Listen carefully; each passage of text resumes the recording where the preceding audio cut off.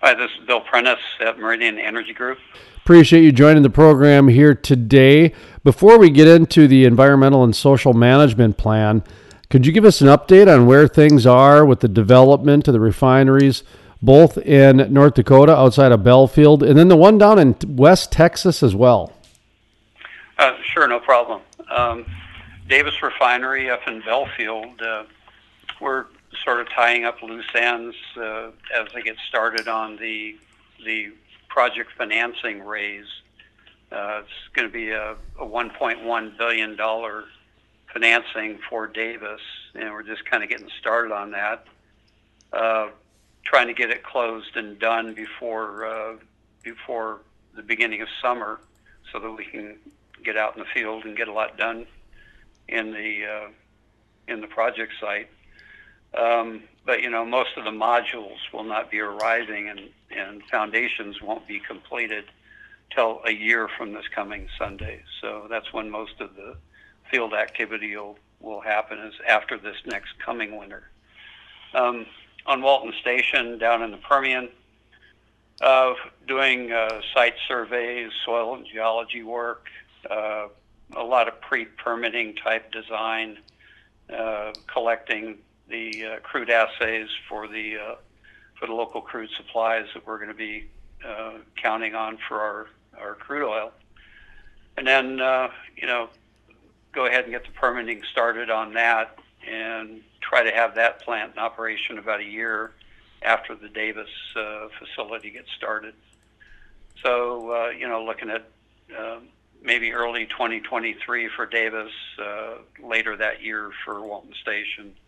But part of that is weather down in Texas might cooperate with us a little bit better, and we'll be able to hold to a tighter schedule down there. I got the press release the other day about Meridian's environmental social management plan. And when did you guys decide to adapt that framework, if you will, to the equator principles, the risk management when it comes to being out in the marketplace like that, this environmental and social management plan? Why is that so significant to how you guys are going forward? Because you and I have been talking about this for 3, 4, 5 years, but to label it and to actually put it in a presentation like we're starting to see. You're on the cutting again. You're on the forefront of this, on the cutting edge again. Like I said, we've been talking about this for 3, 4 years. But why is it significant to kind of put it together in a framework of risk management and equator principles? Well, I mentioned we're just kind of getting started on the real hard work of the Davis project financing, and as we get further into it, it's clear that all the stuff that we've done, the substance of how we approach this business, as you mentioned, we've been talking about it for 5 years or so. But over the last 5 years, there's been an entirely new, let's just say, lexicon of buzzwords and other ways of thinking about and talking about environmental and social concerns and risk management. And it became clear to us that, as pure as our heart is with regard to these things, and always has been, we need to be able to put this within a structure and apply the kind of verbiage and documentation that allows everybody else to instantly recognize what we've been doing and why. And we're really kind of grateful for the way the industry has developed on this area, because suddenly we're going to get full credit out in the capital markets for everything that we've been doing for the past 5 years. But part of this is that many of the institutional investors that we're going to be dealing with have signed on to the so-called equator principles, which you can look up online. And that's one of the organizing groups that have helped kind of coalesce this whole way of thinking about new big energy projects. So it gives us a basis for organizing all of our documentation and proving that this is in fact going to be a great project for the industry and the environment and our country.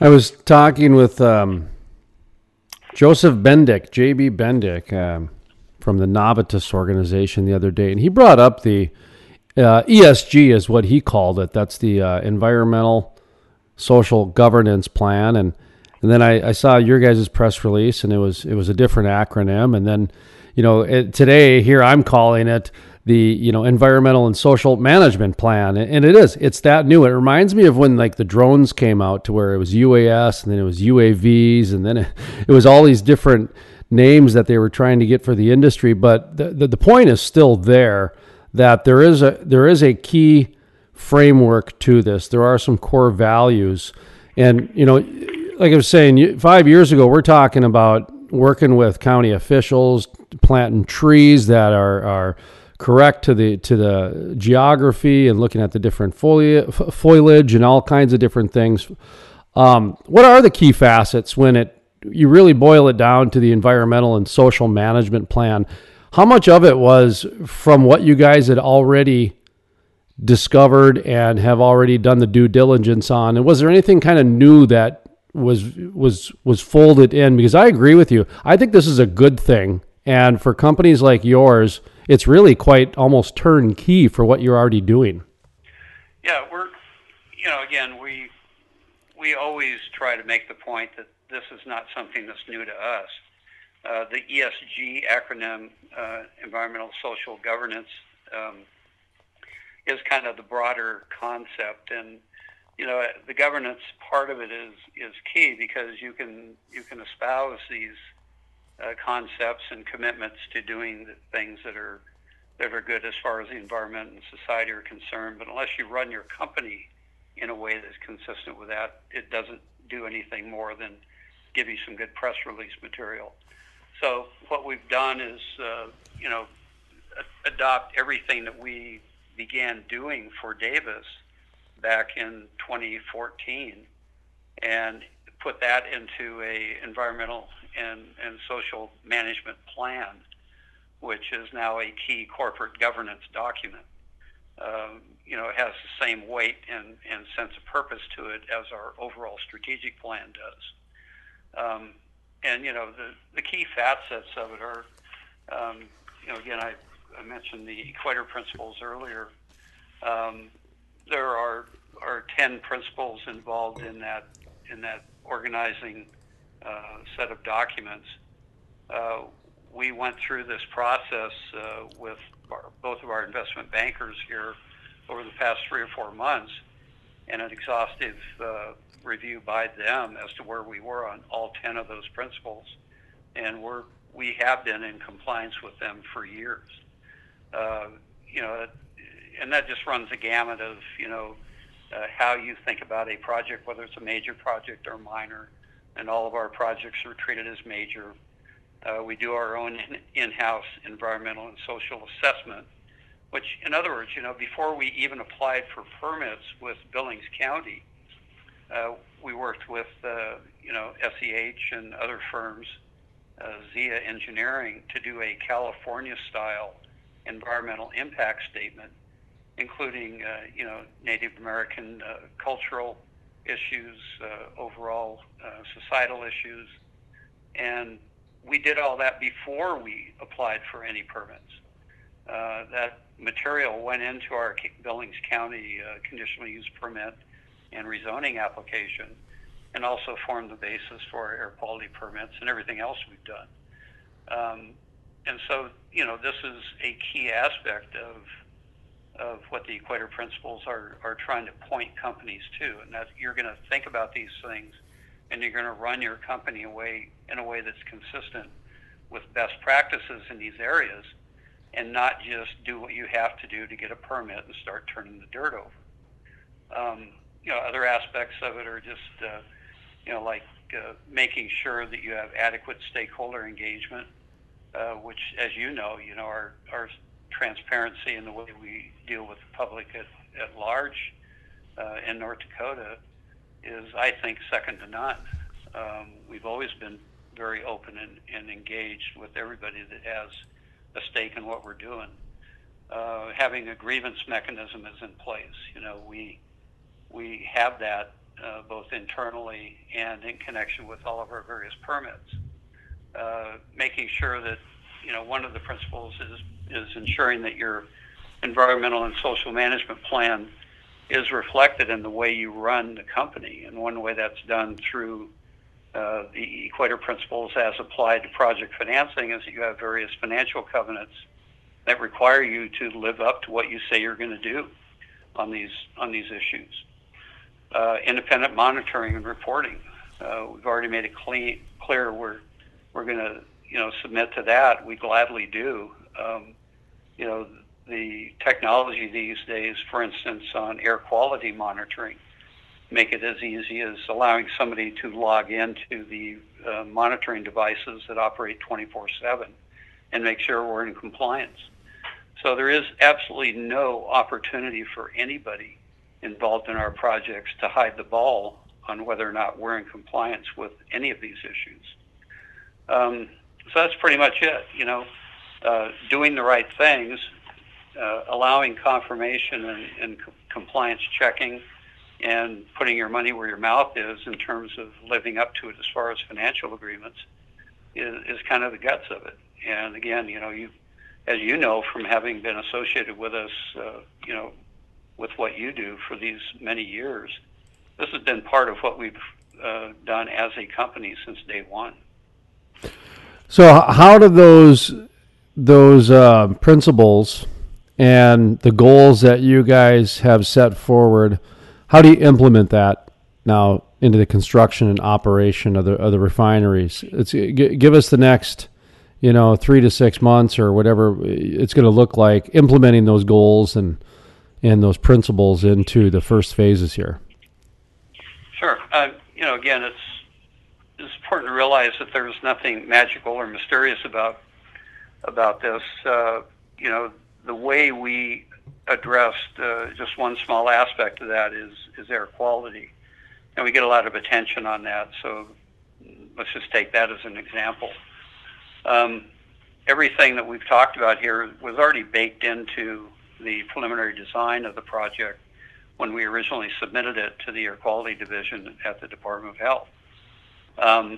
Without them telling us anything that had to be done differently, we, through our own internal process, modified the design to improve the air quality characteristics of the project 6 months into that process with air quality.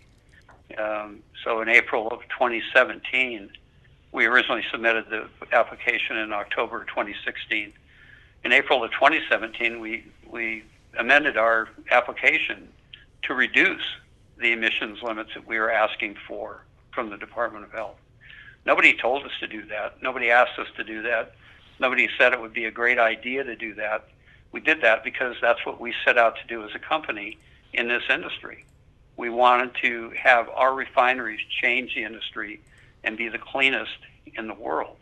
And that's what it took to live up to that. So, again, as we get started building it, the way we've addressed these principles is already baked into that design.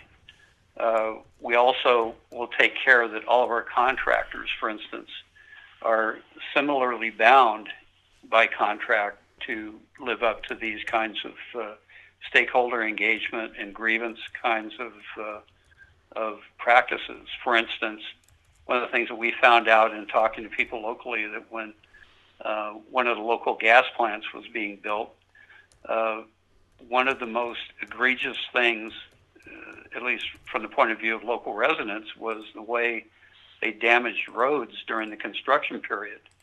And, there are only a couple ways in and out of certain of these areas out there if you live out on a ranch or farm. And it really plays hell with your car and equipment if you're not going to be maintaining the roads properly. So, our contractors aren't going to be allowed to do that kind of thing. And we expect to be held to that by the local community. When we're operating the project, again, compliance with everything that we said we're going to do as far as the way the plant performs is built into the way the permits are awarded and the way the plant is designed. Again, lapsing into air quality as an example, there is no way you could operate our plant, even if you wanted to, in a way that's out of compliance with our permits, without it setting off alarms in probably 4 or 5 different towns in the United States, including, let's just call it a remote ghost operations center in Houston. The guys in Bismarck at Air Quality are going to have access to that information real time. It just cannot happen. That's part of the responsibility that we've bought into here, that we're not going to be making people sneak around trying to keep an eye on what we're doing in order to make sure we comply. So, you're right, this is all good stuff for the industry to get used to doing. And I'm kind of proud of the fact that we're leading the way here.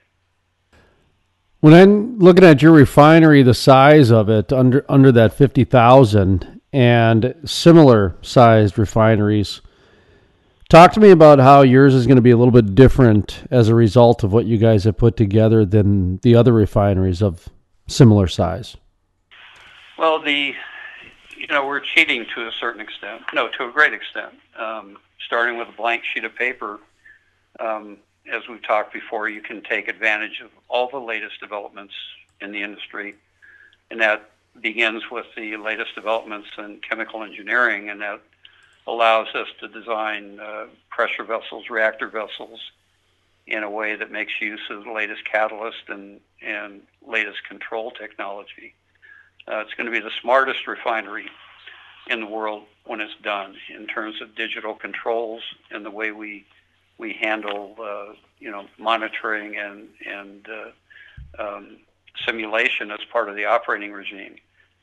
Testing is going to be done a lot more frequently, more real time, in terms of both crude oil coming in and products going out. Several areas of the plant have even been changed for the better in the last 6 months, like ground level flaring. They'll be only on an emergency basis. You're not going to have a big giant flare stack going all the way, into the late night hours like you see in many older refineries. Also, it's going to be safer. I mean, safety is a big deal. It used to be that, constructing a refinery like this would have been considered almost as dangerous as being in the underground mining industry. We're not going to tolerate that. We already have on staff a group of guys that are planning all of the safety and training programs to eliminate those kinds of concerns from operating a refinery. You shouldn't be asked to take your life in your hands to go to work for us out there.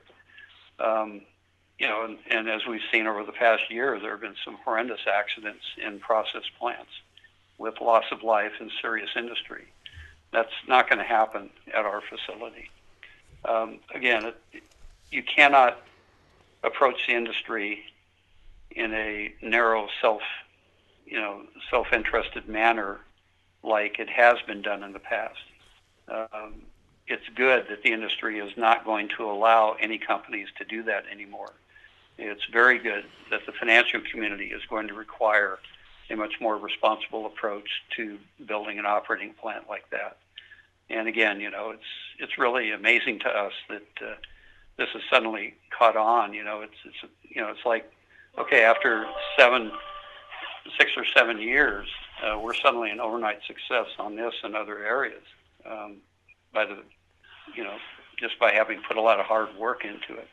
Being progressive is difficult. Being a forefront, being a, prophet, if you will, is very difficult, because it's hard for people, for one, to grasp, and for two, there's, some people have that crab bucket syndrome. They don't want anyone else to get out of the crab bucket before them, so they pull down, and there's a lot of different reasons and rationales for why people do things.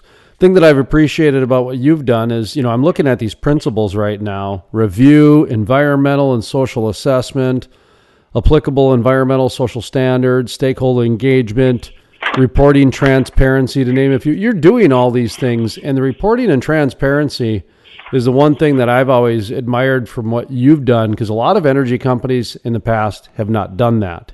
And you were very upfront to say, we're going to change that about the industry, and you have done that. You've done a very good job of that. And I say that because the next question I have for you is kind of a leadership question, because you have been on the forefront of new technology. You've been on the forefront of innovation. And because of that, you've had some litigation, which I remember last year, you calling it the new normal in energy. And boy, you could not be more right than that. When you look at what's going on in California, what's going on in Colorado, New York, some of these other states where any project, whether it's a pipeline or refinery, seems to be the new normal is years of litigation. I don't want to get you in trouble. I'm not trying to put you on the spot, but you have been a leader in that area, for come hell or high water, you've been through it. And do you have any advice for those people out there? Because it's starting to happen more and more. And I think a lot of people could really use your help as they enter through this. Does that make sense to you? Yeah, well, let's face it, the energy industry has gotten very shy about public opinion. So the tendency has been to kind of hunker down and become more secretive in many situations. I mean, you see this happening, for instance, I'm not pointing any fingers or giving any specific examples, but, pipeline spills. SOP used to be, don't tell anybody, get it under control, try to fix it before anybody, sends up a red flag or a flare, and get it under control on your own. And that just doesn't work, especially this day and age. It's an invitation to a lawsuit. You're just going to bleed your company dry trying to defend that kind of practices. So, we decided early on that, we know just by looking around us that as soon as we get a permit in hand, somebody's going to trot down to the courthouse and file a lawsuit. It's going to happen. So how are you going to defend that lawsuit before it's ever filed? And that's the way that we have tried to comport ourselves in terms of doing everything associated with Davis in a manner that can withstand that close scrutiny. When we were sued on the basis of the air quality permit, for instance, I'm going to probably get in trouble mentioning a number, but it seems to me that somebody mentioned that we provided over 200,000 pages of documentation during discovery on that lawsuit. And that's just a measure of the preparation that we went through along with air quality folks to make sure that we were doing the right thing. And you just have to do that. We have seen projects in the past that didn't have to go through that. And I think they were lucky, but you can't count on that anymore. You just have to go ahead and do things right in an entirely defensible manner. And if something's going wrong, you got to be totally open about it. People have a right to know if there's an issue with a major energy project, either in the way it's being designed or in the way it's being operated. You mentioned that spill, and that got me thinking in North Dakota, when they passed that, I mean, it got to the point where if a truck got into an accident on the road, we would get a press release. And because there's only a certain amount of barrels and they had to send out a press release. And I remember thinking, we can't do stories on trucks getting in accidents. This is getting out of hand here. I mean, but if you're on the activist side, that's all you need for your fodder is just a headline and a couple paragraphs. But I after talking to a few people in Colorado, they're going through a lot of changes there, where some counties are now trying to get them to put noise barricades around their wells, and then they got a mobile air quality unit driving around the state and all kinds of different things. And I thought, oh man, it's going to be litigation for all these different people. So I'm glad that you guys continue to win in court. You got this great certification. It looks like everything is back on track as far as timelines and everything along those lines. So just kind of concluding here, anything we left out, anything you want to make sure we reiterate, anything we want to elaborate on? No, I just, it's the whole process of adopting this framework and and putting this into a set of words and acronyms that are understandable in the current environment has been kind of a strange one for us, having lived up to the substance of it for so many years. And I just thought it was funny that we had to take this step to be recognized for what we've been doing all along. But, again, that's the nature of the industry we're in these days, and I'm glad to do it.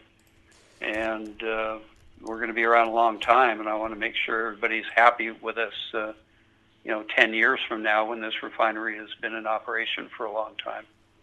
So we're glad to be nearing the end of all of this litigation, I think, and we'll get this project built just as quickly as we can. And once again, I want to announce that it is the completion and adoption of the Environmental and Social Management Plan, otherwise known as it's ESG, the same thing, right? These are all the same acronyms. Just there it is. Just announced. Oh, that's different. The ESG is different than the ESMP. See, this is also new. I'm still got to learn it, so that's why you're on here, is to educate me a little bit on it. I thought it was the same thing, just a different acronym, and they were trying to figure it out. But I see one's more for the investment side, and the other one's more for the energy side. So, okay. Well, fantastic. MeridianEnergyGroupInc.com is the website if anybody would like to read more information. And good luck. We'll be talking down the line, sir. Thank you very much, Jason. Pleasure.